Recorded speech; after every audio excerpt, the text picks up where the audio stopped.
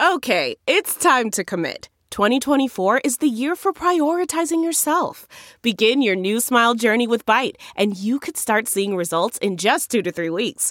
Just order your at-home impression kit today for only $14.95 at Byte.com. Byte Clear aligners are doctor-directed and delivered to your door. Treatment costs thousands less than braces. Plus, they offer financing options, accept eligible insurance, and you can pay with your HSA, FSA. Get 80% off your impression kit when you use code WONDERY at Byte.com. That's BYTE.com. Start your confidence journey today with Byte. Look around. You can find cars like these on AutoTrader. New cars, used cars, electric cars, maybe even flying cars. Okay, no flying cars, but as soon as they get invented, they'll be on AutoTrader. Just you wait. AutoTrader.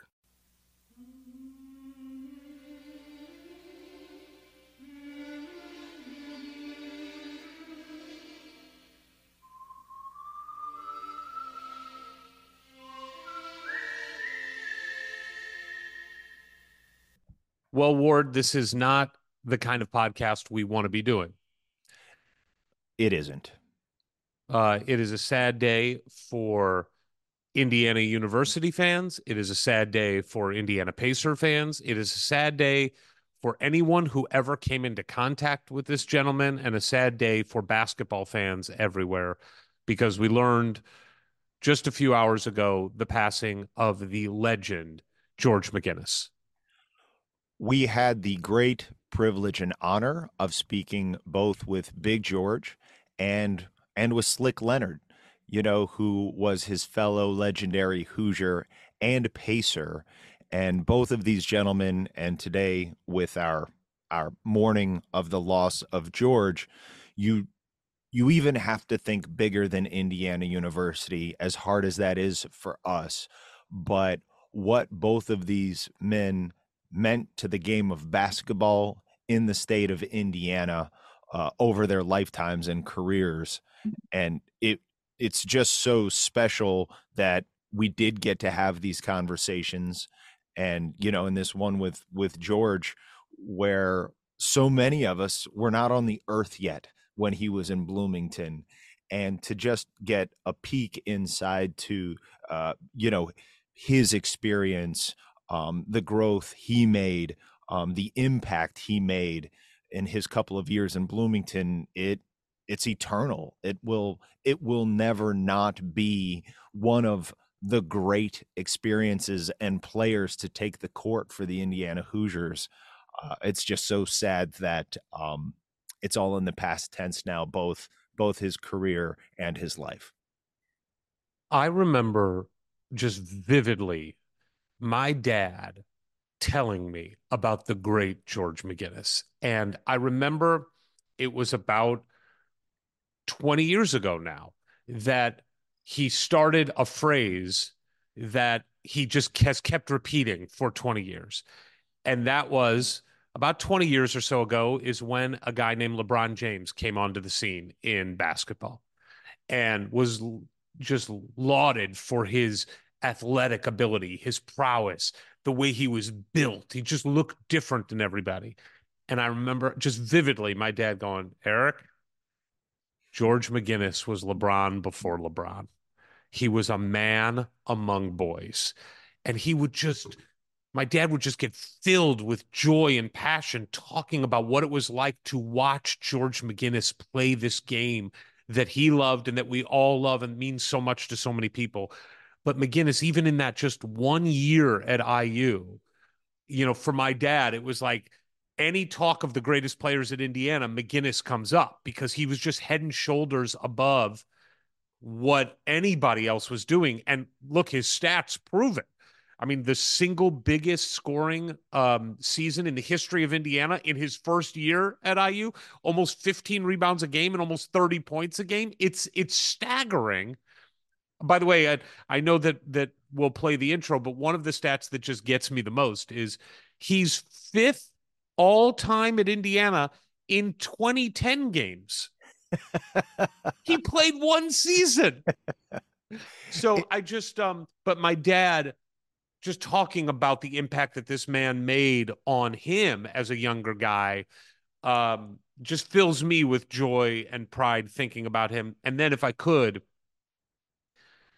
when we started this podcast and we started reaching out to these legends, and still happens, I'm nervous. I am. I'm like, I don't have any shame, but I'm nervous in reaching out to them. And Big George was like the most nerve wracking because Big George is his nickname, first of all. My dad had been filling me with this like man among boys forever. He just lived larger than life in my head and in the annals of basketball history, especially Indiana basketball history. And I got his number and I wasn't sure, do I call him? Do I text him? And I started texting him and I didn't get a response right away. And then I remember where I was. I was in the front yard of Mandy's house when a text came through from Big George. Hi, Eric. Nice to meet you. Call me at this number anytime. Mm. And I couldn't get it fast enough. And I called him and we had this great conversation. He was so sweet and so open and so gentle and so warm and enthused about doing this podcast and reliving that time at Indiana, because even though he played 1 year, he was there for 2 years, Right. because freshmen weren't allowed to play. And so he lived in Blooming for 2 years. And obviously his career was at the end of one era and the beginning of before the beginning of the Bob Knight era.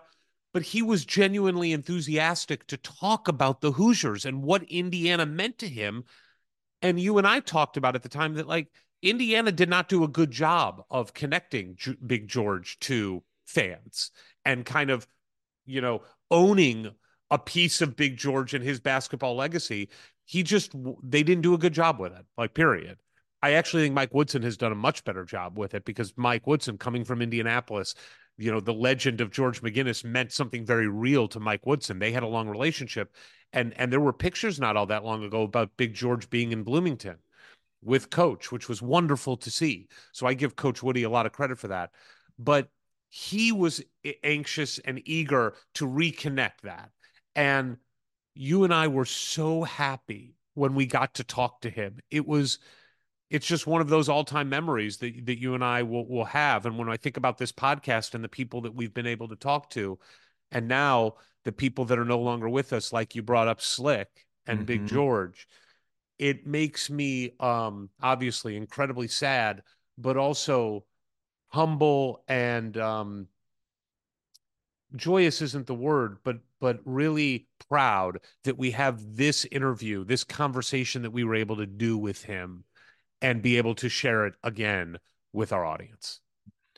Absolutely. It's a conversation we had between ourselves when the news broke that there are three players on the state of Indiana Mount Rushmore of basketball players. And it's Larry Bird, Oscar Robertson, and Big George. And besides Larry's brief stint in Bloomington, which we all know was far too short, Big George is the only one of those three who was and forever will be an Indiana Hoosier, and that should fill us all with pride. And the fact that he was able to accomplish what he was pre-Coach Knight, post-Coach Branch McCracken, he sadly fell in between two coaches that certainly could have brought a championship level team around him had they been there. But like, how great for your father and those other contemporaries that even in between two legendary Hall of Fame coaches, you have one of the greatest basketball players of all time, not just at the college level, but then went and did just spectacular things at the ABA and was such a big part of revolutionizing the game of basketball into really entertainment, just something that people came out, a whole city came out, a whole state got in support of. And really, if you're enjoying Tyrese Halliburton playing right now, which you all should be, you have Big George, you have Slick to thank for that. And then, of course, George went on to play in the NBA and be spectacular there as well, even though it was a little bit later in his career. And, you know, we have become a more contemporary podcast, just the natural evolution of the show as we've gotten to talk to so many of these guys already. But I don't for one second take for granted that we've been able to have these conversations, and you know, long after this podcast is over, these will remain somewhere in the ether for generations to come who really want to appreciate and understand why Indiana basketball is special. They can listen to Big George talk about it for a while and know and understand from the guy. My heart also goes out to Steve Downing. You know, Steve and Big George are inextricably linked. They played together. They were friends forever. From high school, we should mention. Obviously, yeah, we talk about it later.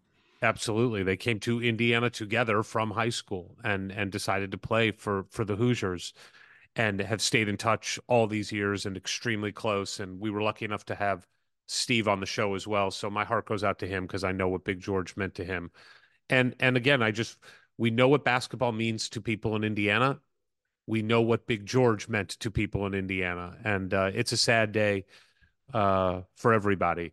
So the only appropriate tribute that we thought we could make is sharing that conversation that we had several years ago again with the audience. So hope you enjoy a little walk down memory lane with, the term is overused, but a true, in this case, it's appropriate, a true legend. Ladies and gentlemen, boys and girls, wow. This is as exciting as it gets for somebody who is a fan of Indiana basketball, not just at the college level, but at all levels. Eric, please let the people know what this gentleman has accomplished in his amazing basketball career. Buckle in, everybody. Here we go. We are talking to a gentleman who was awarded Mr. Basketball in the state of Indiana in 1969 after winning a state championship. After that, he was also awarded Mr. Basketball in the entire country in 1969. He was first team All Big Ten his one season at Indiana University, All-American in 1971. He has the highest scoring average in a season all time at Indiana at 29.9 points per game. We are going to ask him later on if he's upset that he didn't hit that 30.0, but we'll get to that later. He has the fourth best rebounding season average of all time at 14.7 rebounds. He has, this stat just blows me away. He is fifth all time at Indiana University in 20.10 rebound games. Fifth all time. He did it in one season. He is tied for number one all-time in a career at Indiana with 30.10 rebound games. Number one season. He is a three-time ABA All-Star. He is a three-time NBA All-Star. He is a two-time ABA champion. He is All-NBA First Team 1976. He is an NBA Hall of Famer inducted in 2017, one of only 4 Indiana Hoosier players to have that honor. He was the ABA Playoffs MVP in 1975. He is, simply put, one of the greatest players to ever play the game of basketball. We are honored and privileged to speak to Big George Mcginnis. Welcome, George. Welcome. Thank you. Thank you so much, guys. So when you hear all of those accomplishments, when you just hear all those listed for you, which I'm sure you've heard at various times in your life, is there one that sticks out to you that you are just most proud of, or one that just brings a real smile to your face? Well, yeah, I think for me, it's got to be the Indiana State High School Basketball Championship. You know, kids grow up here in our state playing basketball at a very early age where it's almost ingrained in us. And watching the state championship games as a young boy with my dad, always inspired me to, want to play the game. And I would always think, playing out in the backyard, me playing as state championship game and seeing the guys get that little gold ring that they got. That was one of the most satisfying feeling I think I've ever had in the game. Well, let's get into that a little bit more. I did go back and watch your Hall of Fame induction speech, and you said there were two things that occurred in 1956 as a 6-year-old boy that led you to love the game of basketball and embrace it. Can you tell us about those? Yeah. It was the first time that I got to read about Oscar Robertson all the time in the newspapers, the local newspapers, but never saw him. Didn't live too far away from him at the time. But seeing him win in 1956, that was one of the things that was so inspiring, not only for me, I think, but for every kid in that neighborhood that I lived in. And so it was the next day on a Sunday. We were all out in the backyard shooting hoops, and that was the start for me. I was 6 years old. And Wow. and you were able to watch him play because your family had a television set now, right? Yeah, we had an old raggedy television set where we had we had to use a clothes hanger for an antenna, and it kept going in and out. And my dad kept saying, "Keep changing." I missed part of the game just from changing the antenna around for the entire game. But it was a really, really good game, and it was so much fun to watch, and it really left a mark on me, and as well as a lot of other kids in my neighborhood. When did you start playing basketball at the famous Meadowood Park? I started playing there in high school. I was about 15 years old. And what were those games like? Oh, they were brutal.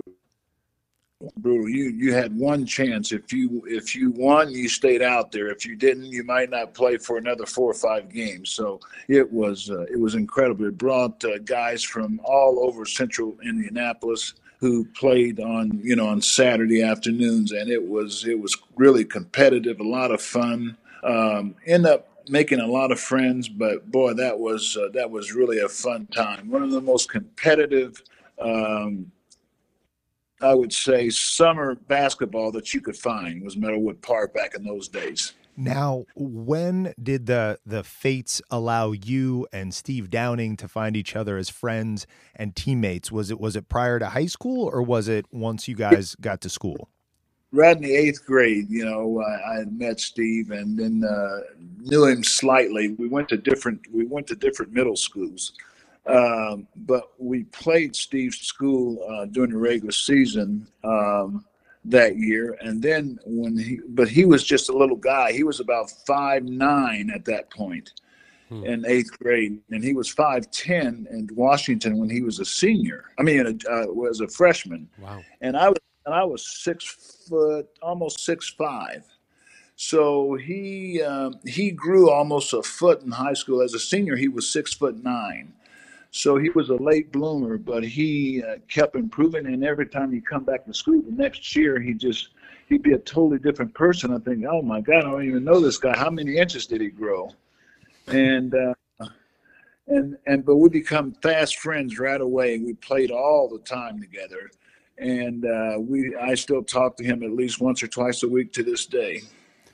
When did you know, George, that basketball was not just going to be something that you enjoyed playing, but something that could help get you, to the next level, get you a scholarship in college and perhaps play professionally? When did that start to enter into your consciousness? I think it was about my junior year. My coach, my high school coach, came to me and told me that he had received a couple letters from colleges about a possible scholarship opportunity for me to play. And that's when it really, really hit. I thought, I've heard coaches told me when I was a sophomore, you might be good enough to, play in Division I college basketball. You just got to keep working hard. And then start getting the letters, and that kind of certified things for me, and that was inspiring, And then I end up with about 300 or 400 letters in all, because part of them were for football and part of them were for basketball. So when you were growing up, obviously Oscar Robertson was somebody that you looked up to. Right. As far as Indiana University basketball players at the time, when you were a kid, the Van Arsdales were big players at Indiana University. Did they mean anything to you growing up? Oh, absolutely. The Van Arsdales, Rick Mount. I remember the Van Arsdales. I think it was in '63 that they played in the high school state championship game, and I remember I remember one of them fouling out, and they end up losing the game. But the vision that I got locked in my mind was the crying, how disappointed they were that they had gotten beat, and I felt so bad for him. And years later, I got the opportunity to not only meet him, but play against him. And I can tell you, I don't think I've ever met two finer guys than the Van Arsdale twins. They are just unbelievable. Now, you had mentioned high school coach getting scholarship offers. You actually had two great high school basketball coaches. Can you talk about Jerry Oliver and Bill Green and what made them so outstanding and how they influenced your approach to the game? Well, Jerry Oliver it was the first I played for at Washington. He brought me on to the varsity team as a freshman, gave me an opportunity, and he kept encouraging me, but he was strong on fundamentals and dribbling with both hands and, doing all kinds of different drills. A lot of working on just, fundamental basketball, and really, really good coach. And he not only ended up going to, after my junior year, he left for IU and became an assistant coach down there. And I eventually ended up going there. And then after leaving IU, he became an assistant coach with the Pacers where I was. So he was a coach for me at every level. I don't think it was a coincidence that Jerry Oliver ended up at Indiana University. Yeah.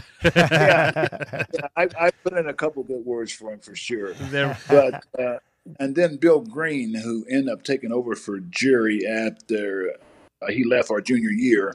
He came in our senior year, and he's probably the most legendary, celebrated high school coach in Indiana basketball history. He won 6 state championships. The first one was with Washington, my high school. And he was just he was a guy who knew how to inspire. He knew how to get the best out of you by putting things in front of you. One of the great things, and I can tell you, this is how bad things were for us in terms of not having money or access to anything. He told us one practice before the season started. He goes, "Yeah, I know you guys. We used to go to White Castle all the time. Every time we got a couple of bucks." White Castle is a little. They're called sliders here. I don't know if you guys probably. Oh know yeah, them we know them well. We know them well.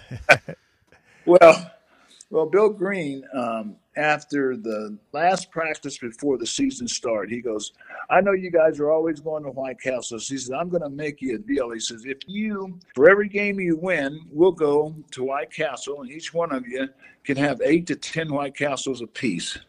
And we went 31-0. But he was really an inspiring coach. He had a legendary matchup zone defense that we played, and he went around and taught that to different colleges, Notre Dame, IU, and different other places. And then he went on to Marion High School in Marion, Indiana, and ended up winning 5 more championships there. So he was a great, great guy. He now has passed, but he left a very big mark on the high school game here in Indiana. We have to ask, George, when was the last time you had a White Castle slider? About a month ago. Yes. Yeah, I don't eat as many now, but every now and then you get a craving and you say, "Oh man, come on, I'll get give me 4 or 5 of them," and just boom. Ward and I were back in Indiana in February. Brings back a lot of good memories. Yes, Ward and I were back in Indiana in February, and we took different flights to get in, and Ward got in very late, like around midnight, and he called me. I was waiting for him at the hotel, and he said, "I just got to make one stop before I get to the hotel." Right. Stopped by White Castle and brought me some burgers too. There you go. There you go. Everybody here knows White Castle, man. That's right. They were a legendary place, yeah. Well, can we get in a little bit to that magical senior season for you and Steve and Wayne Pack and Bill Green and your other teammates? First of all, just paint a picture for us what it was like a gym, your gym, let's say your gym at Washington, Friday night, a rival team comes to town, Right. a good team, or comes across town, I should say. What was that atmosphere like? What was the passion, the excitement when it's still single class Yeah. basketball at the high school level? It was electric. Everyone went to high school basketball games back then, and every high school gym was packed on Friday and Saturday night. And everybody wore their team colors, and our team colors were purple and white. So everybody would come in the gym with a white sweater or a purple sweater. Bill Green wore a lot of purple sweaters as a coach. So, it was so inspiring because, you got the cheerleaders, you got the fans, it's loud. We've got the largest high school gyms in the country here in Indiana. I think there's 8 of them. And we didn't have a big gym. We played a lot of our home games at Butler and Indiana Central College here, just because we didn't have enough room for the. So it was really inspiring. Just coming out to warm up, you were just geeked up, In high school, George, who was the team that you liked to play against the most and beat? Well, in Indianapolis, there were several teams. It was very, very competitive. You had Addicts, where Oscar Robinson had went to school. You had Tech High School, who ended up going to a state finals during that time. A lot of guys who ended up playing in the NBA during that era too. And so there was 4 or 5 schools that were great competitors. I would say our biggest competitor was during the time I was in high school was Shortridge High School. They seemed to always give us the toughest time. We had the toughest time beating them. They beat us in our junior year by really just holding the basketball, slowing the basketball down, and ended up it was a huge disappointment because we were favored to win that year as well. But they played an excellent ball game and beat us in a very tight, low-scoring game. What did you learn from that loss that you took into the next year and helped shape you going forward as a competitor? Well, I think, we went in the locker room. I think it was a talk that we got from our coach, Jerry, who told us, you're never too good to be beaten. And we had played this team a couple of times during the regular season and had beat them thoroughly. And they came out and won that third game in the regionals. So it was always you always got to be prepared. Every game is important. It's just like the NCAA tournament. There's no room for a bad game. You've got to be ready to play every single game, and that's the mindset we had coming into my senior year. Well, your senior year, you go undefeated at 31-0, and like you said, that state championship still sticks out to you as the thing that you are most proud of. The other thing that was happening your senior year, I'm not sure. I think you probably are aware of this, but Oscar Robertson was the all-time leading scorer in the state of Indiana high school basketball until you broke his record your senior year. Do you remember that? I mean, it is such a storied record. To this day, Damon Bailey is now the all-time leading scorer and has been, for over 20 years about 20 years now, right? 30. 30 years. What was that like for you to overtake your hero in that record? Well, it was unbelievable because, I always held him to the highest of esteem. He was kind of our hero. He grew up in our community. He was from my city. And, I get to see him every few weeks or so on national television when they did broadcast the NBA game in those days, played for the Cincinnati Royals. But it was incredible. I got the ball, and it's over at my mom's house that was presented to me after the game. And it's one of my most prized possessions. Oh, that's incredible. Well, and you really sealed the deal there with your point total by recording 148 points in the last 4 games of that undefeated championship season to go on to win Mr. Basketball. What did it mean to you? Your parents moved up from Alabama in search of a better life for not only themselves, but of course the next generation. What did that mean to not only win that, but then go on to represent the state as an Indiana All-Star? Well, that was another high point in my high school career. Like I said, it meant everything to me. It meant that, being Mr. Basketball, you represented not only Indiana but your city, your state, your high school, your fans, your parents. It was all rolled into to one for me. So it was a great honor. Now, there's a story that I heard in these classic Indiana Kentucky All-Star games that happened after the season that I have heard told to me now from several people that were around then. But you play Kentucky in Indiana, and then you play them once in Kentucky. After the Indiana game, I heard there was some trash talking going on from the Kentucky players about you specifically. Do you remember this story? Yeah, I do. Uh-huh. Please tell us. Well, there was a big, rugged guy named Joe Voskuil. He was about 6'8", probably about 220. That's pretty good size for a high school kid, especially back in those days. And he guarded me, and he tried to be very physical. I thought I had an okay game. I think in the first game I had 21 points or something like that, 10 or 12 rebounds. We won the game, but then after the game, he had made the comment, says, "Well, I've heard all this stuff about Mcginnis. He doesn't seem to be that great to me." I've played pickup games with Oscar Robertson because he lived in that tri-state area of Cincinnati and Kentucky and all that, and he had said he had played some pickup games with Oscar, and there's nothing I can see that compares him to anybody that's really that good. So then the second game, the first game we played in Indianapolis at Butler University, and second game we played at the University of Louisville, at Louisville's Freedom Hall down there. And it was ironic. That was the last game my dad saw me play. My dad was killed in a construction accident about 3 weeks after that Kentucky All-Star, the last Kentucky All-Star game. And I had 53 points and 31 rebounds. Did you say anything to him afterwards, or did you look at him? Not really, but he came over and said something to me. He hugged me and says, "Man, I'm sorry. This." He says, "I made a big mistake." I says, "No problem." Wow. Now, and the kid has called me several times over the years. He says, "Hey, George, this is Joe. You remember me?" I said, "I'll never forget you, Joe." You did lose your father so shortly after that. How did that loss affect you not only as a young man, but did you change the trajectory of the way you approached the game of basketball? Well, my dad was a real solid guy, man's man.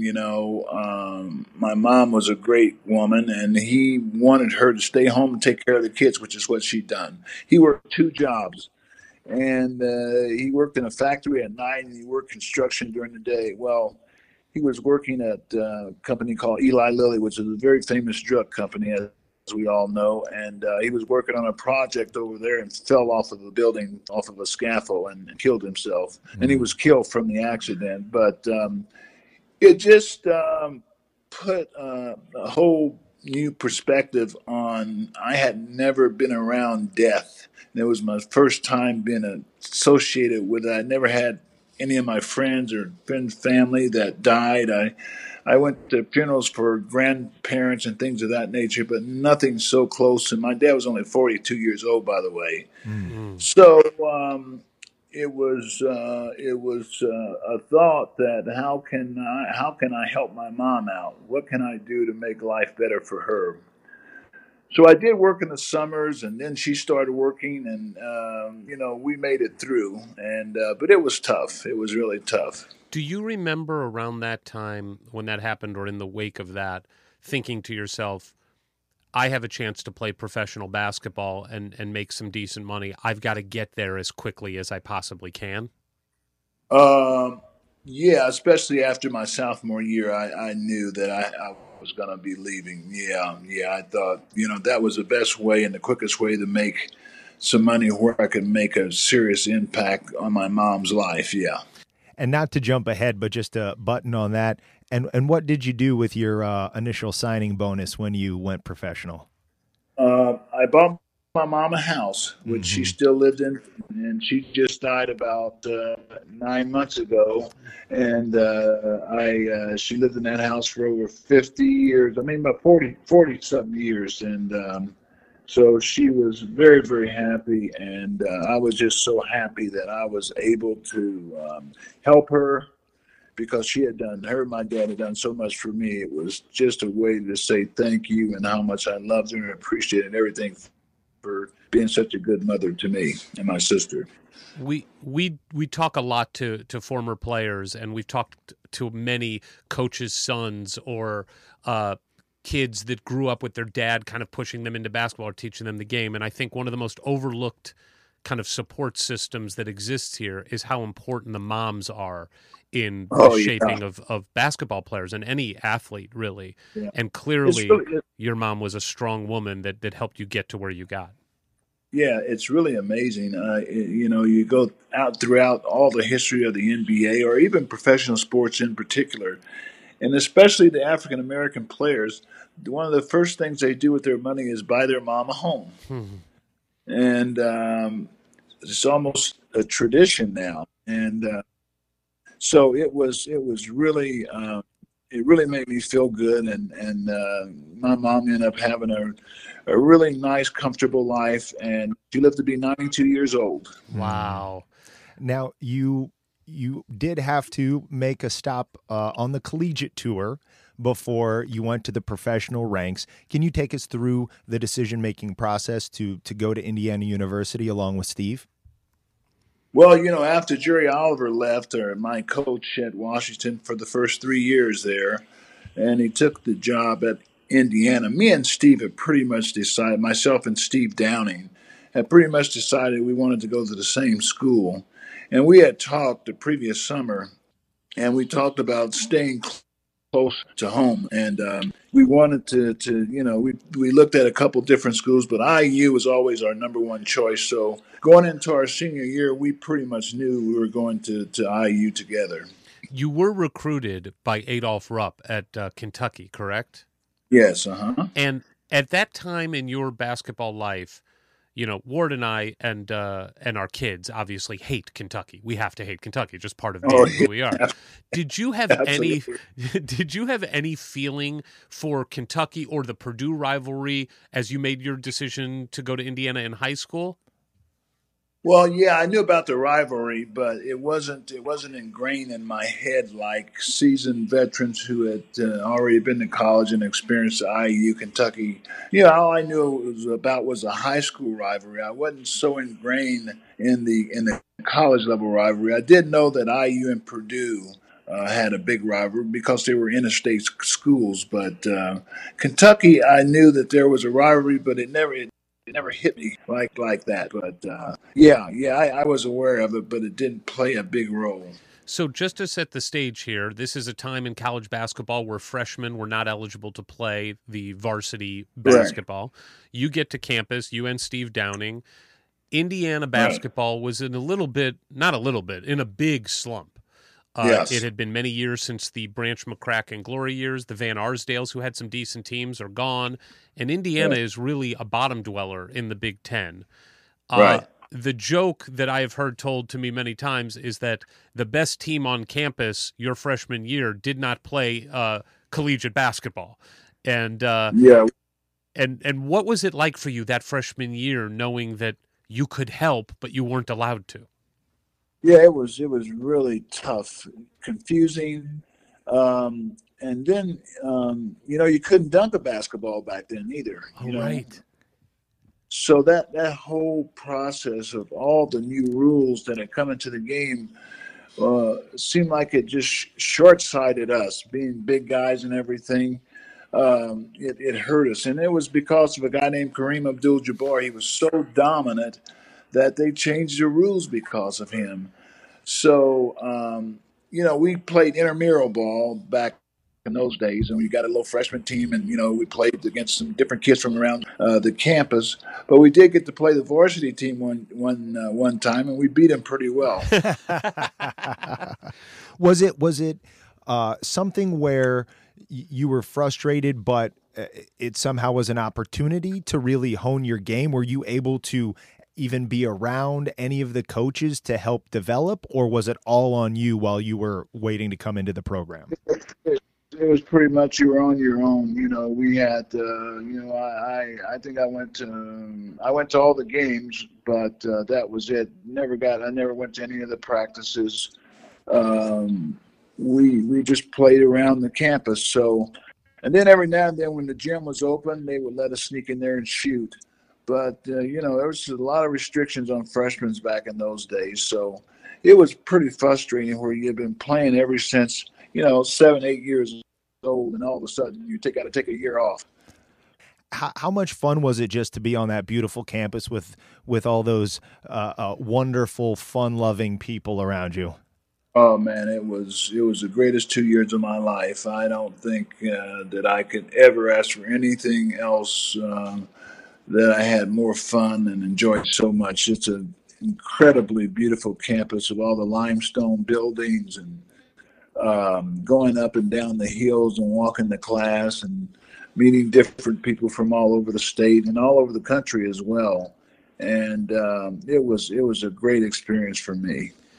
So your freshman year ends. There is a buzz on campus, and I can speak once removed about this because my father was there at the time, and he has told me, along with many other people, like great IU historian Bill Murphy, who I believe you know as well, that there was an excitement because of you and Steve Downing, but there was a real thought that this could really be the class that gets Indiana back. Clearly, Lou Watson thought the same thing. And now your sophomore year starts. What do you remember about just finally, after a year off, being able to play in those first couple games? Well, it was incredible. We played in the old field house back in those days, and they were just starting to build Assembly Hall my freshman year, and so it was exciting. It was you got that place packed, and all the red and white, the IU song and the theme song of the college. It was really, really exciting. It was now, boy, I'm back in my element again. This is why I came here. Well, the third game of the year, you are welcomed into that rivalry we touched on when number 5 Kentucky comes to town. Right. And again, you are coming out of several years of really poor performance from the Indiana basketball team, but you guys are giving them all they can handle. The game is tied. Right. It feels like this is kind of the coming out party for this new era of Indiana basketball. You take them to the end of the game. It's a tie game with just seconds left. Do you remember what happens at the end of regulation? I have never, ever been able to get this out of my mind. Yeah, we got a rebound, and the score was tied. And John Ritter was passed the ball, and there was a few seconds left on the clock. And I instinctively, I thought I saw Lou signal for a timeout, and he didn't. And I called timeout, and he just slung up a 70-footer, and it was all net. And boy, my heart sunk. So we ended up losing the game, and it took me a long time to get over that. A long time, but yeah, it's one of the great stories that's told about IU basketball to this day. And just to make sure everybody gets it, so he flings it, but at the same time, on another part of the court, you thought the coach was asking for a timeout, so you called a timeout, basically simultaneously. Yes. And then and then your stomach just has to drop when you see that ball go through the hoop. Oh my, yeah. And then as I walked to the bench, now the whole coaching staff and all the teammates are looking at me like, what are you doing? And then it finally hit me, and Lou says, I didn't call timeout. And I just thought, he says, we don't want him to set up. He says, why'd you do that? I says, I thought I saw you call a timeout. But it was one of the great disappointments especially early in my career, third game, you have that happen. I felt like I cost my team the game, Well, you scored 38 points and 20 rebounds in that game, and Yeah, clearly are the reason that the team won many games, including the next game against number 7 Notre Dame, where you go to right, Notre Dame and you win that game, which sets off a win streak of 3 in a row. So right. things do seem to be turning around. The Big Ten season starts. Northwestern was your first Big Ten game. You go off for 38 points and 23 rebounds. I mean, just saying these numbers, George, for us, it just sounds like we're talking about a video game here. I mean, it's Yeah, incredible. Um, yeah. you had to be excited here that like things were really turning around for Indiana. Yes. Oh, yeah. We were on the upswing, and there was a lot of interest. A lot of people were interested in Indiana basketball again. We were filling up the arena, and a lot of excitement. Yeah. So everyone felt good at that time. So now you're starting to travel some, and from what I understand, there wasn't a lot of that in your high school career. What's it like going to the other Big Ten schools, Minnesota, Ohio State? This Oh, is going to be your life for a long time to come. What was it like to be a traveling basketball stud? it was incredible. We had a prop plane that Indiana had at the time that we flew the games. And to see the different campuses. And it was always in the winter time, like Michigan. It was the coldest place I think I was at in the whole time. Wisconsin, I thought, was one of the most beautiful campuses I had ever been to or seen in the Big Ten. And so we got to experience a lot of Michigan State was good, and it was just a great experience being able to try. Ohio State was incredible. That was an incredible school. So yeah, it was great. Not only now we're not playing just in Indiana, we're playing all across the Midwest and parts of the United States. And what does that traveling do for a team to bond you guys and bring you closer together? Well, it's a time for you can sit and strategize about the team you're going to play. You can just have fun talking on the plane. Most guys are, listening to it, something on their little radio or something like that. So, coaches giving out stuff that we can look at about the other team. It's a great bonding time. So the season goes on for a while. You take back then there was a bit of a semester break Right, for finals. You come back for one kind of tune-up game before getting back into the Big Ten season. That tune-up game ends up being a memorable one because you score your Indiana and career high in college. You go off for 45 points and 20 rebounds against Northern Illinois. right, Uh, and then you play Purdue in a tough game where you lose, but that sets off a win streak where you win 6 in a row. And right, and you really set yourself up to really have a chance at winning the conference. And back right, then, you had to win the conference to get to the NCAA tournament. right, So it feels, heading into your last 4 games, I believe you're a game out of the Big Ten lead. And then right. things really start to falter, and IU loses 3 of 4. But the other interesting thing that's happening that I'd love your perspective on is there really becomes this anti-Lou Watson sentiment from the fan base. It becomes a fairly toxic time for Lou. Right. Right. And then there is this classic story of after you guys actually beat Iowa in your one win of the last 4 games, several players from the team sit down with Dr. John Brown, a professor at IU, to really Right. go to him and say, things aren't working with Lou. What do you remember about that time and what was happening on the team? Well, Lou had recruited a lot of all-star type players.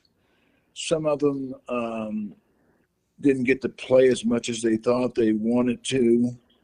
And there was a group that just kind of turned on him.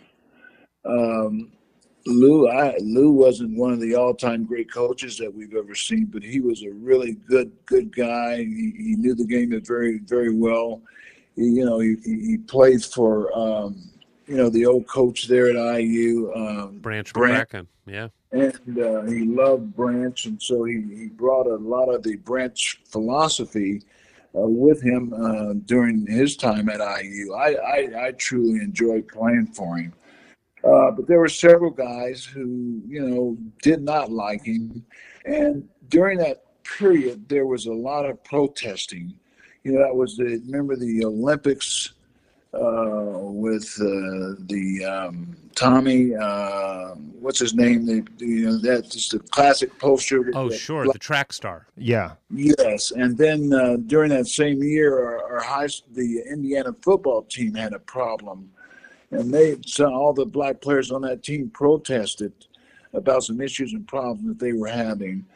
And I don't know if this was a carryover with that or what, but it was something I didn't agree with. Because I was playing, obviously, but right. There was a lot of guys who felt like, Lou just wasn't getting the job done. And that also played a big role in me saying, okay, I don't need any more of this. I'll just turn pro. Right. Well, to reflect on this season, which one could be argued was the single greatest individual season that ever occurred at Indiana University, did you just feel in dominating opponents that way that it was something where the professional ranks, were obviously a given that you were going to go there, but did you already understand at that level how well you could do at the next, or was there still a little anxiety about how well you would do going against grown men getting paid for the game? Well, at that point, I pretty well knew that I had the ability to play at that level. I don't know if I ever thought I had the ability to be at the same level I was in high school and college, because now, every level, the competition gets better, and there's guys not only as good as you, but better than you as you move up. So I did, being here in Indianapolis, I got to meet several of the Pacers. And my senior year in high school, several of them came to the game, to my high school game, several of them. And there's Freddie Lewis, who was one of the all-time great guards in the ABA. He says, man, you could play for our team right now. You could help us right now. that started putting thoughts in my head, you know what I mean? So I knew I could contribute, but I didn't know how effective. I knew I could do something, but I didn't know how effective I could be. So just to put a button on your Indiana career, and something that I think we've mentioned before on this podcast, but it doesn't get enough attention because of the way it ended with Lou. No one says a bad word about Lou. They may not have liked playing for him, but everybody says what you said. He was a classy guy. One of the all-time great guys. Go ahead. I'm sorry. No, that's okay. I was just going to say the way he left. So all of this pressure comes to him. He actually steps aside. Jerry Oliver coaches the last game of the season. But the most amazing thing about Lou Watson is, of course, Bob Knight is then brought in. Lou Watson remains on staff of the athletic department. And he and Coach Knight actually become very friendly. Coach Watson, despite being kind of moved off the team against his own wishes, loves Indiana so much that does whatever he can to help smooth the transition to the next coach. I think that just speaks to the class of this man. Oh, yeah. Yeah, that's the kind of guy he was. And I think he ended up working for another 30 to 35 years for the university, different capacities. So, I always see him at golf outings or, different functions for the school that I would attend.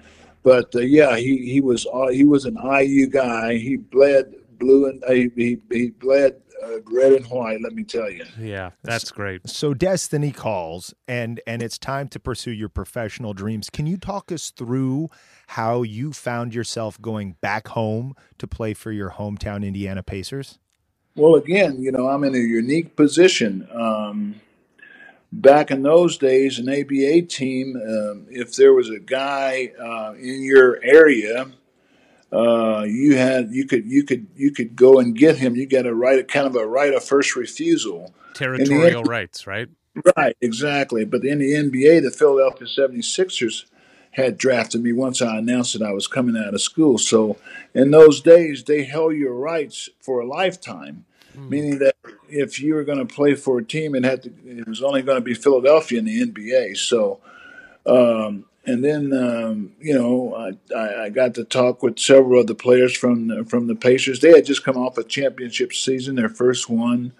there was a buzz in Indianapolis about what they've accomplished, and so I met with the coach and the general manager, and they expressed an interest in having me, and that solidified everything in terms of making my decision. It's really interesting here because obviously you go to the ABA, you go to the Pacers, and you win back-to-back championships. You are playing at just an incredible level. Your last year with the Pacers, you also your first stint with the Pacers, you get to the finals. But what I really want to focus on is, my dad, from the time I remember being a conscious human being, would tell me about the great Big George Mcginnis.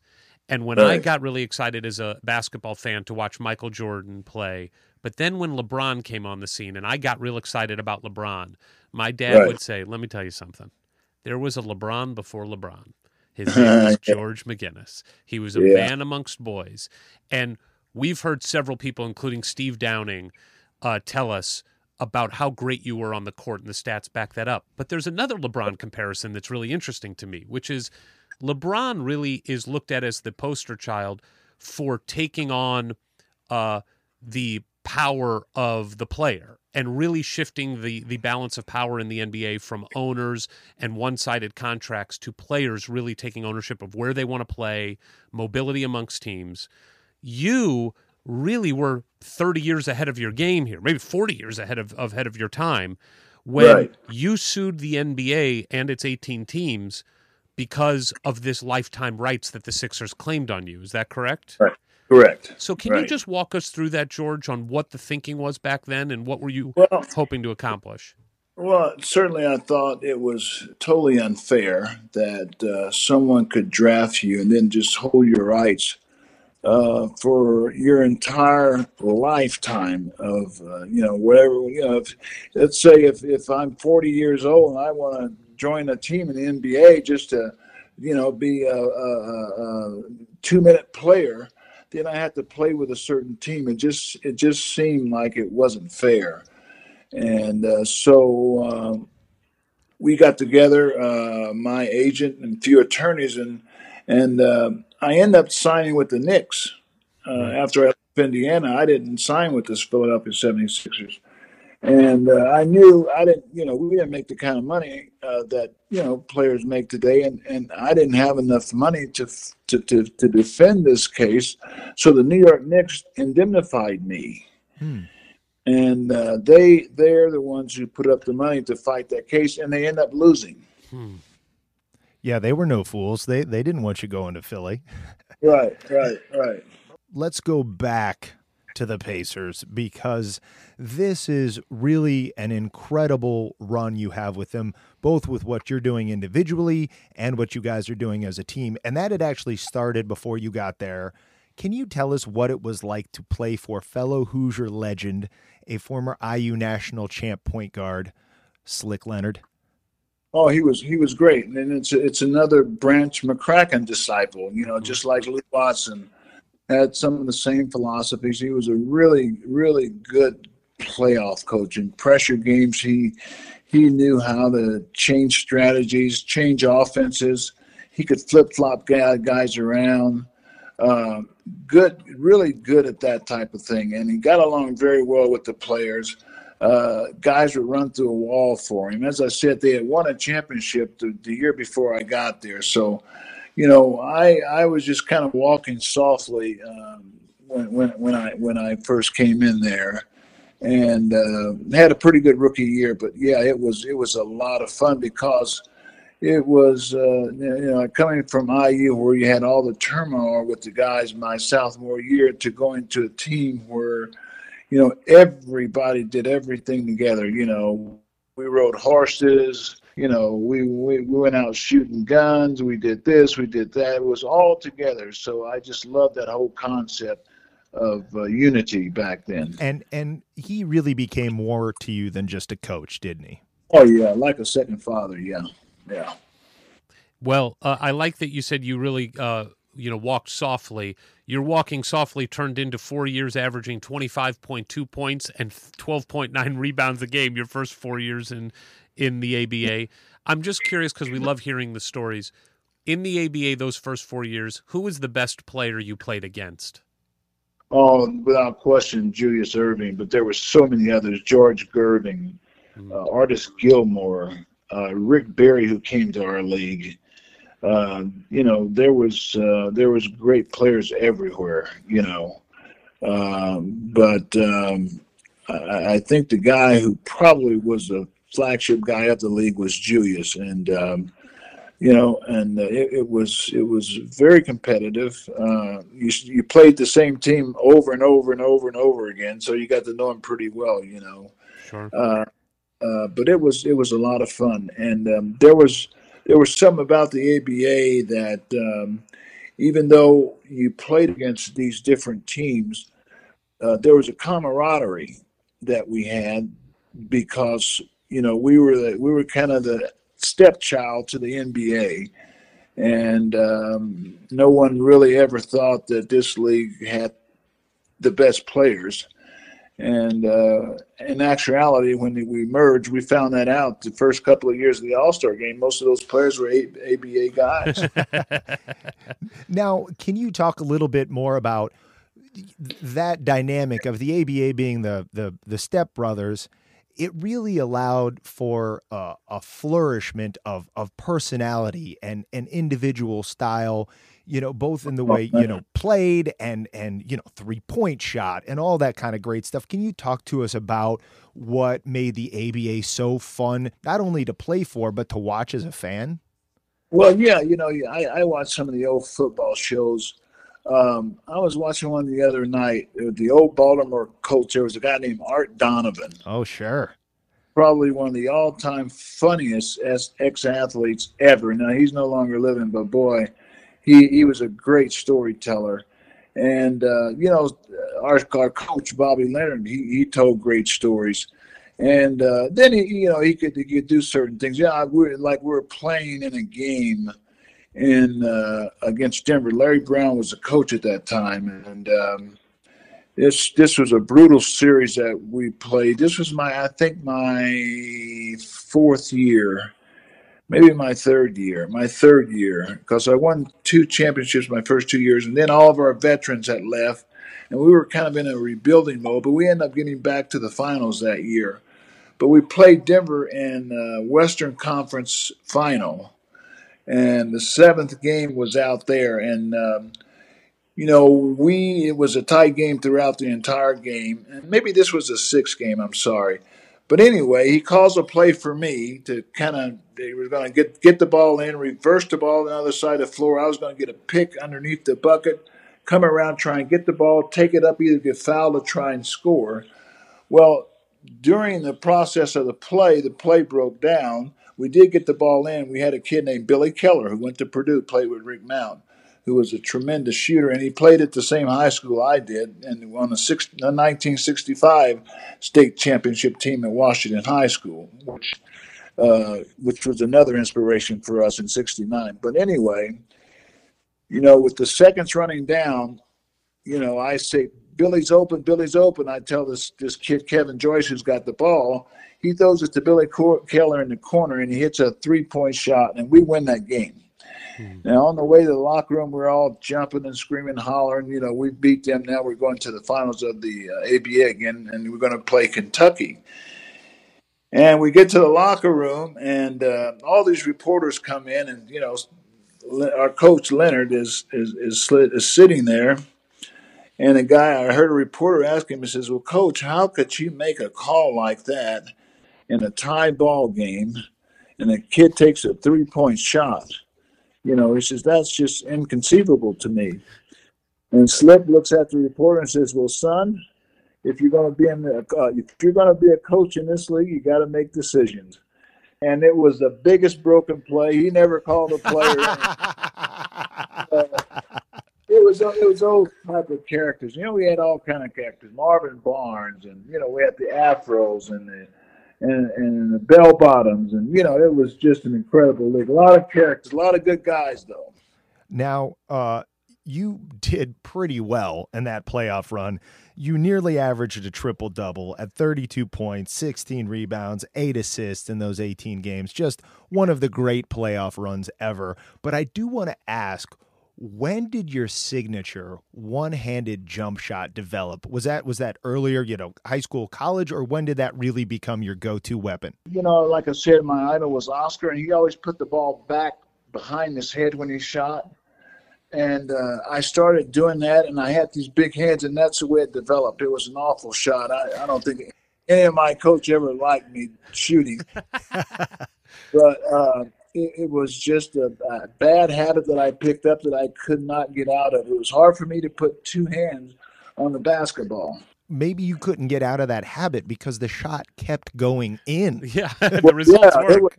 It was working for me there, yeah. So we went over what happened then with the Knicks and then kind of forcing the hand of the 76ers, which ended up being great leverage for you, right. Where you signed a 6-year, no cut, no trade, no option contract for $3.2 million with the Philadelphia 76ers after 4 years of playing with the Pacers. Now, I know I say 6 years, $3.2 million in 2020, and people think, oh, that's not that big of a deal. But that was a huge contract when you signed it. It was a huge contract, one of the biggest in professional basketball. But what did that feel like, George? I mean, you struggled financially, your family struggled, your father passed away, made things harder for your family and your mom, and now this is really, we're talking in mid-70s, this is kind of generational wealth at this point. This sets up your whole family. Just tell us what that was like for you. Well, it was incredible. I just thought, man, I just can't. I'm just thinking about where I come from, this whole process of, high school, my little neighborhood, and then IU and the Pacers, and, I end up at this spot. I just felt like one of the most fortunate guys in the world, and very blessed. I have to ask, we know when with your signing bonus money that you originally got, you bought your mom a house, but now you get this big contract, one of the biggest that's ever been signed. Did you buy yourself anything silly? Yeah. I think I had 3 or 4 cars, but I never went crazy. I never went really crazy. What was that first car though that you bought? It was an XKE Jaguar. Oh, nice. What year? Was it brand new? Yeah, it was a 1973. And, I wish I had that car today because it would have been worth a lot of money. No kidding. My dad has a 67 that he still has, and it's his pride and joy. They're the most beautiful car. I mean, I love driving that car. So, but I drove a Cadillac back in those days, and then I drove a truck. For most of my career, I drove a truck. So you get to Philly, and they were bottom dwellers before you got there. You, in your first season, you're all-NBA first team. You turn them into instant contenders, but really to get to the next level, a guy shows up the next season who you seem to think pretty highly of, this Dr. J fellow. Can you tell us a little bit about what it was like to now be his teammate as opposed to his opponent? Well, we had had a really good year. The first year I got there, made the playoffs, and we brought the fan base back. There was a little bit of excitement in the air in Philadelphia about the team. And then all of a sudden, I had the coach and general manager come to me and says, "Hey, we got a chance to sign Julius Erving. What do you think?" I said, "You go get him right now." So that's what happened, and so we end up having some really good years, and things kind of fell off. But yeah, we went to the finals. It was incredible. The thing about Julius is that I knew how good he was because we got to play against him about 6 times during the year in the old ABA because there were so few teams that you played against a team a lot of times. So I knew how great he was, but to play with him for a full season, almost every game you saw something that I had never seen before done on a basketball court. He was an amazing guy, amazing. Is there a play? I'm sure there are many, but one that sticks out that you just caught yourself on the court being? Oh, yeah. They do a lot of alley-oop passes now. You see these great alley-oop passes, and I think it was Doug Collins threw him a pass. It looked like it was almost going out of bounds, and he jumped up and grabbed it with one hand and almost brought it back around the backboard and dunked it. It was like, I'd never seen anything like that. And it was almost something like that every game. You would see something that he would do that would say, "Oh my God, did you see that?" It's crazy. George, when you think back on your career in the NBA and ABA, is there a play that you made that sticks out as like almost surprising yourself, or just one that makes you incredibly happy? One singular play? Yeah, I think so. Our second year, we're playing in the ABA finals against Kentucky. Dan Issel and Gilmore, and um, they had a really, really good team. Trying to think of the little guard's name. He was in the Hall of Fame. He went in before I went in. Louis Dampier, I'm sorry, Okay. who was a really fine player. But anyway, we're in the fifth game down in Kentucky. And again, it's a really, really close ball game. And Slick calls a play for me. And I botched the play and lose the ball out of bounds. I mean, just had it in my hands, ready to go up for a little lay-in and just come out of my hands. So we call a timeout, or Kentucky calls a timeout, and so we were just going to play straight man-up defense and not foul and try and challenge a shot without fouling. So I saw this play. They took it out the ball out at half court, and I saw this play develop, and it's just weird. I just could see it that everybody lined up at the half court line. The Kentucky guys broke toward their bucket, and the guy I was guarding kind of went in the back court to receive the ball. I could almost visualize this play before it happened. I said, I know they're not going to do this. And they did it, and I intercepted the ball and went in and scored, and we won the game. So Nice. that was the biggest play I've ever made.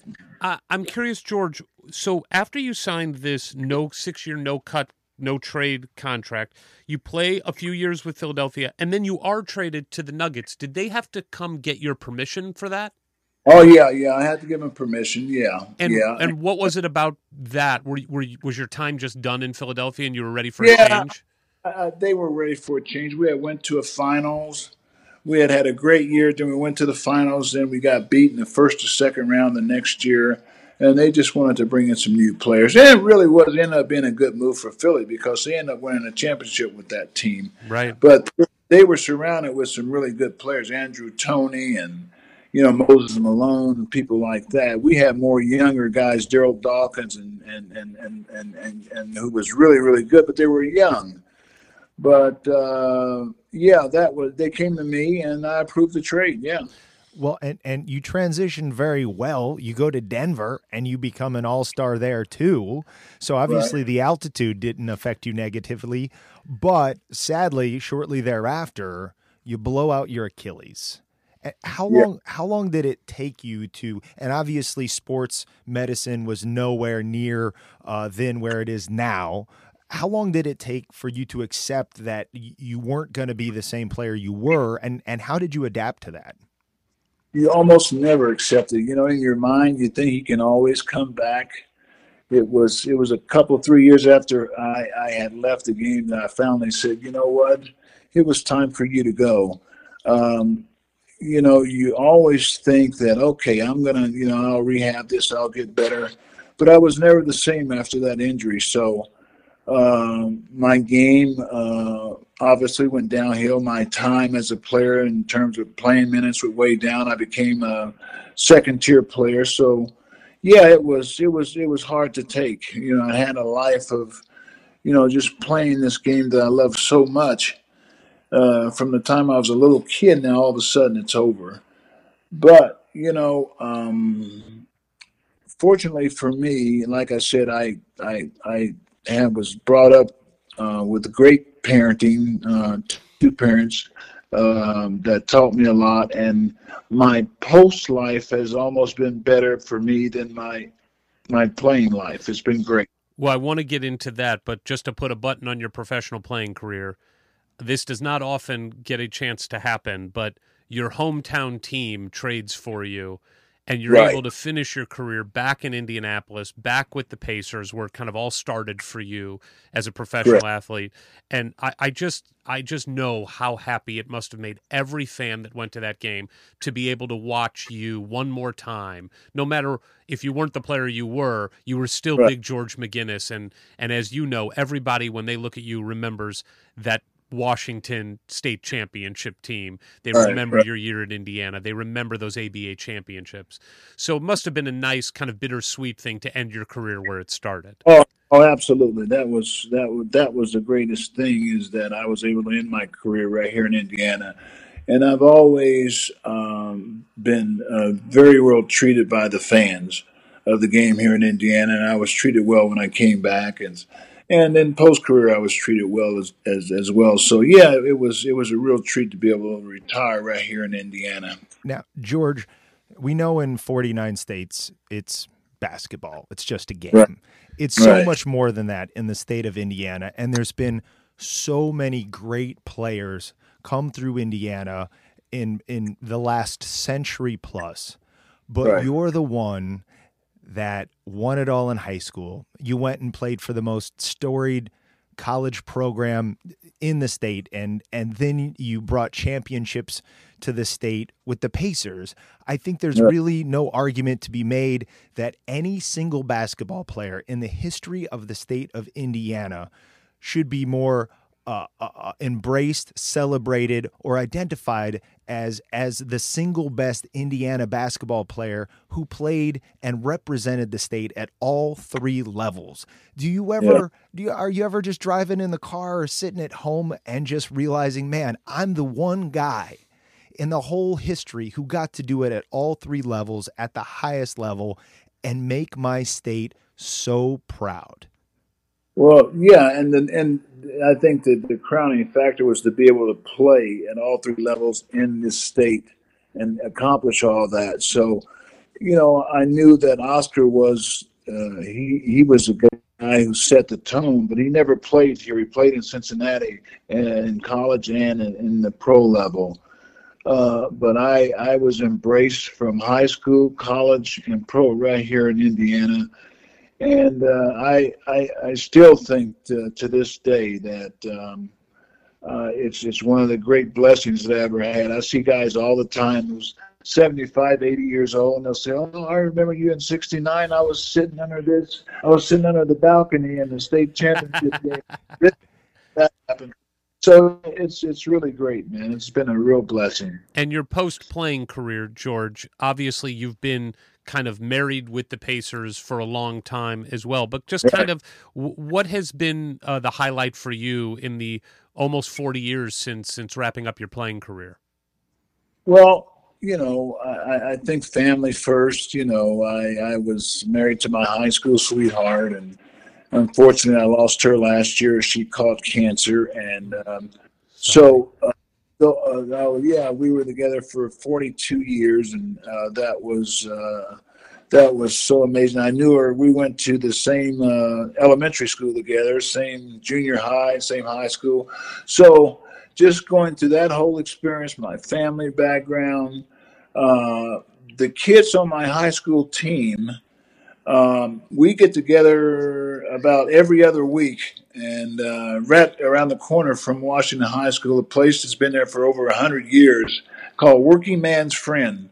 And they've got great hamburgers. We meet and have hamburgers every 2 weeks. So that's great. About 6 of the guys on my high school team, we still get together. So that's always a lot of fun. Is Steve Downing part of that group? Absolutely. Steve Downing, Wayne Pack. Jim Arnold. And a few of the reserves, 4 starters. The other starter, Louis Day, who unfortunately died here a few years ago. But yeah, just about 5 or 6 guys who show up every other week. Now, as an Indiana kid growing up in the 80s and 90s as a Pacers fan, I did not get to enjoy your glory days there. But for me, of course, there was a pretty good player there named Reggie Miller. Can you talk about what he means to you and to that franchise? He was incredible. Um, you know, folks in Indiana love guys who can really shoot the basketball. Rick Mount, Damon Bailey. You just go throughout the years. All these guys were great scorers. And I remember the day Reggie was drafted. They were booing the Pacers because everyone here wanted the Pacers to draft Steve Alford, who was a great high school and college player here. And Reggie, I think he felt like he had a lot to prove, but boy, did he win the fans over. He done more for the NBA Pacers than any other player that ever played here. He was just tremendous. He was a great guy. He did a lot of stuff in the community. He is beloved here. And then you have Slick Leonard yelling "Boom, baby" every time he Boom. knocks one down. You just had to feel like it was one big happy family as all that was going on. Right. I told Slick, I says, man, you're the only guy I've ever known could make a life out of just boom, baby. And George, besides the every couple weeks hamburger lunch or dinner that you get together for, what's keeping you busy these days? Well, I've had a company I've had for 28 years that we do a lot of work with big manufacturers, Toyota, Cummins engine, people like that, in different sectors of manufacturing. That's been a lot of fun and interesting. So I've done a lot of stuff for the Pacers, appearances. I worked for the lottery here for a while. I was a spokesperson for about 10 years. And I did some Butler games, which was very rewarding. I was able to even broadcast about 7 or 8 state high school championship games. Wow, that's awesome. That was the epitome of it all. And because you see not only the side where the team wins, but you also see the side where the team loses, and you feel so bad for the kids. But yeah, I've had a really good life, man. I've been blessed. Now, there's another pretty good Indiana basketball Hoosier, I should say, Indiana University Hoosier basketball player who's on the Pacers these days. Obviously, the season has been postponed. We'll see what's going to happen with that. But is there a connection with somebody like Victor Oladipo who, Oh yeah, absolutely. He suffered a pretty severe injury, and he was just coming around, getting back to the old Victor right before we had this little issue, the coronavirus. But he is an absolute great person. The fans love him. He's enthusiastic. He's one of those guys who are always reaching out in the community to do something. So I think he's got a bright future ahead of him, and he was real. I loved him at Indiana University, and I think his first 2 or 3 teams that he played for in the NBA didn't appreciate what they had, and I think the Pacers saw something in him that other teams didn't see, and it was almost unleashing that energy that he had when he got here, and he has been an absolute joy to watch play. One question I got to ask you before we let you go here. When you did leave Indiana after your sophomore year and they hired Coach Knight, there is some rumors out there that you left because Coach Knight came in and said there's going to be no stars on this team. Did you have any relationship with Coach Knight? Was that just urban legend? No, I never ever met him or talked to him. I think I was 19, 20. I was 19. He was just a 29-year-old young guy that was at Army. No one had ever heard of him. Right. And no, we never had a conversation. And after I got done playing with the Pacers, after they brought me back, Steve Downing got us together. and we had an incredibly long, good relationship. And he always refers to the fact that in 19, I think it was it 74 that they played UCLA in the semifinal game. 73 in the Final Four. Yeah. He says, "Boy, if we'd had you here, I think we'd have won that, George." I says, "You don't realize how I sit there. We were on the road playing in the NBA and watching that game. I was in the ABA actually watching that game and just thinking, boy, I wish I was on that team because they gave UCLA all they wanted. And I became good friends with Coach Knight over the years. So That is that's beautiful. I mean, there's nothing you talk about how the fans in the state love good shooting. That is absolutely true. But the other thing we love is to know that Indiana basketball is a family and that the people are connected, like you playing for Slick Leonard and you and Steve Downing still friends and some connection to Coach Knight and Victor.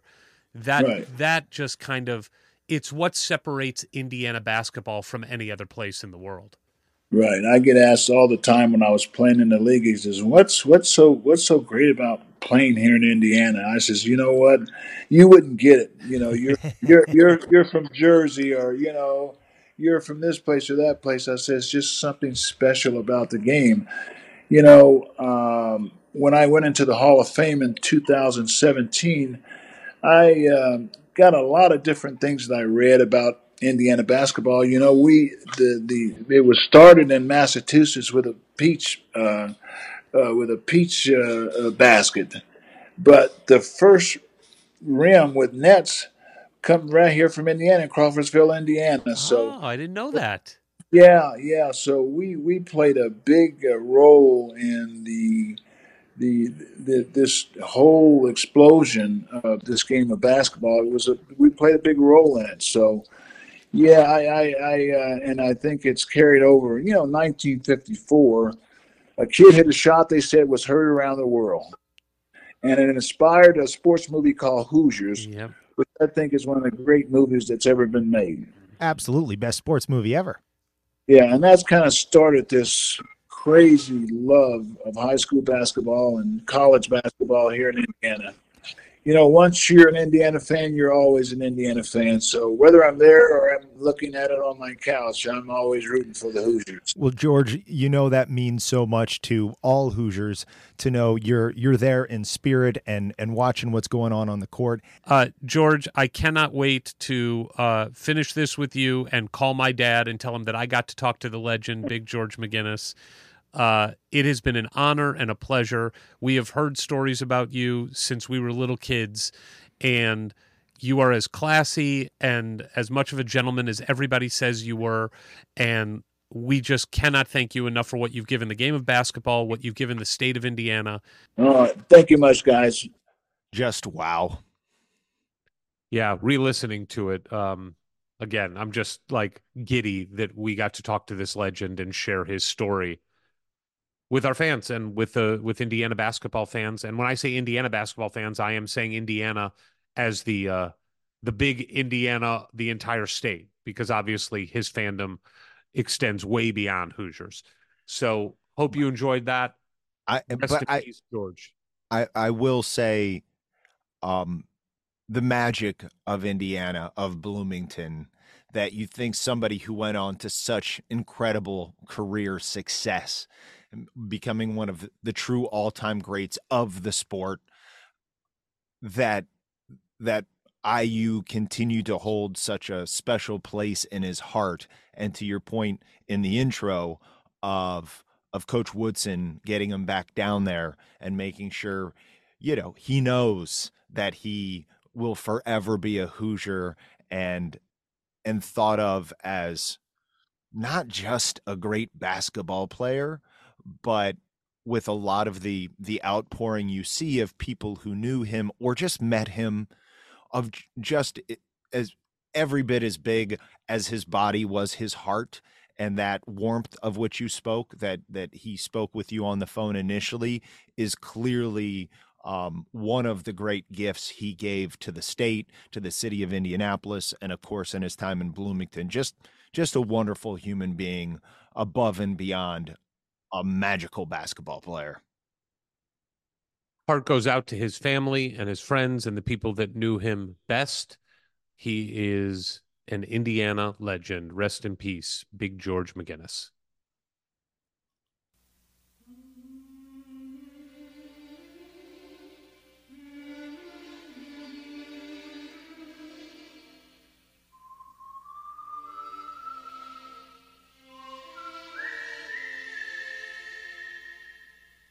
Look around. You can find cars like these on AutoTrader, like that car riding your tail. Or if you're tailgating right now, all those cars doubling as kitchens and living rooms are on AutoTrader too. Are you working out and listening to this ad at the same time? Well, multitasking pro, cars like the ones in the gym parking lot are for sale on AutoTrader. New cars, used cars, electric cars, maybe even flying cars. Okay, no flying cars, but as soon as they get invented, they'll be on AutoTrader. Just you wait. AutoTrader.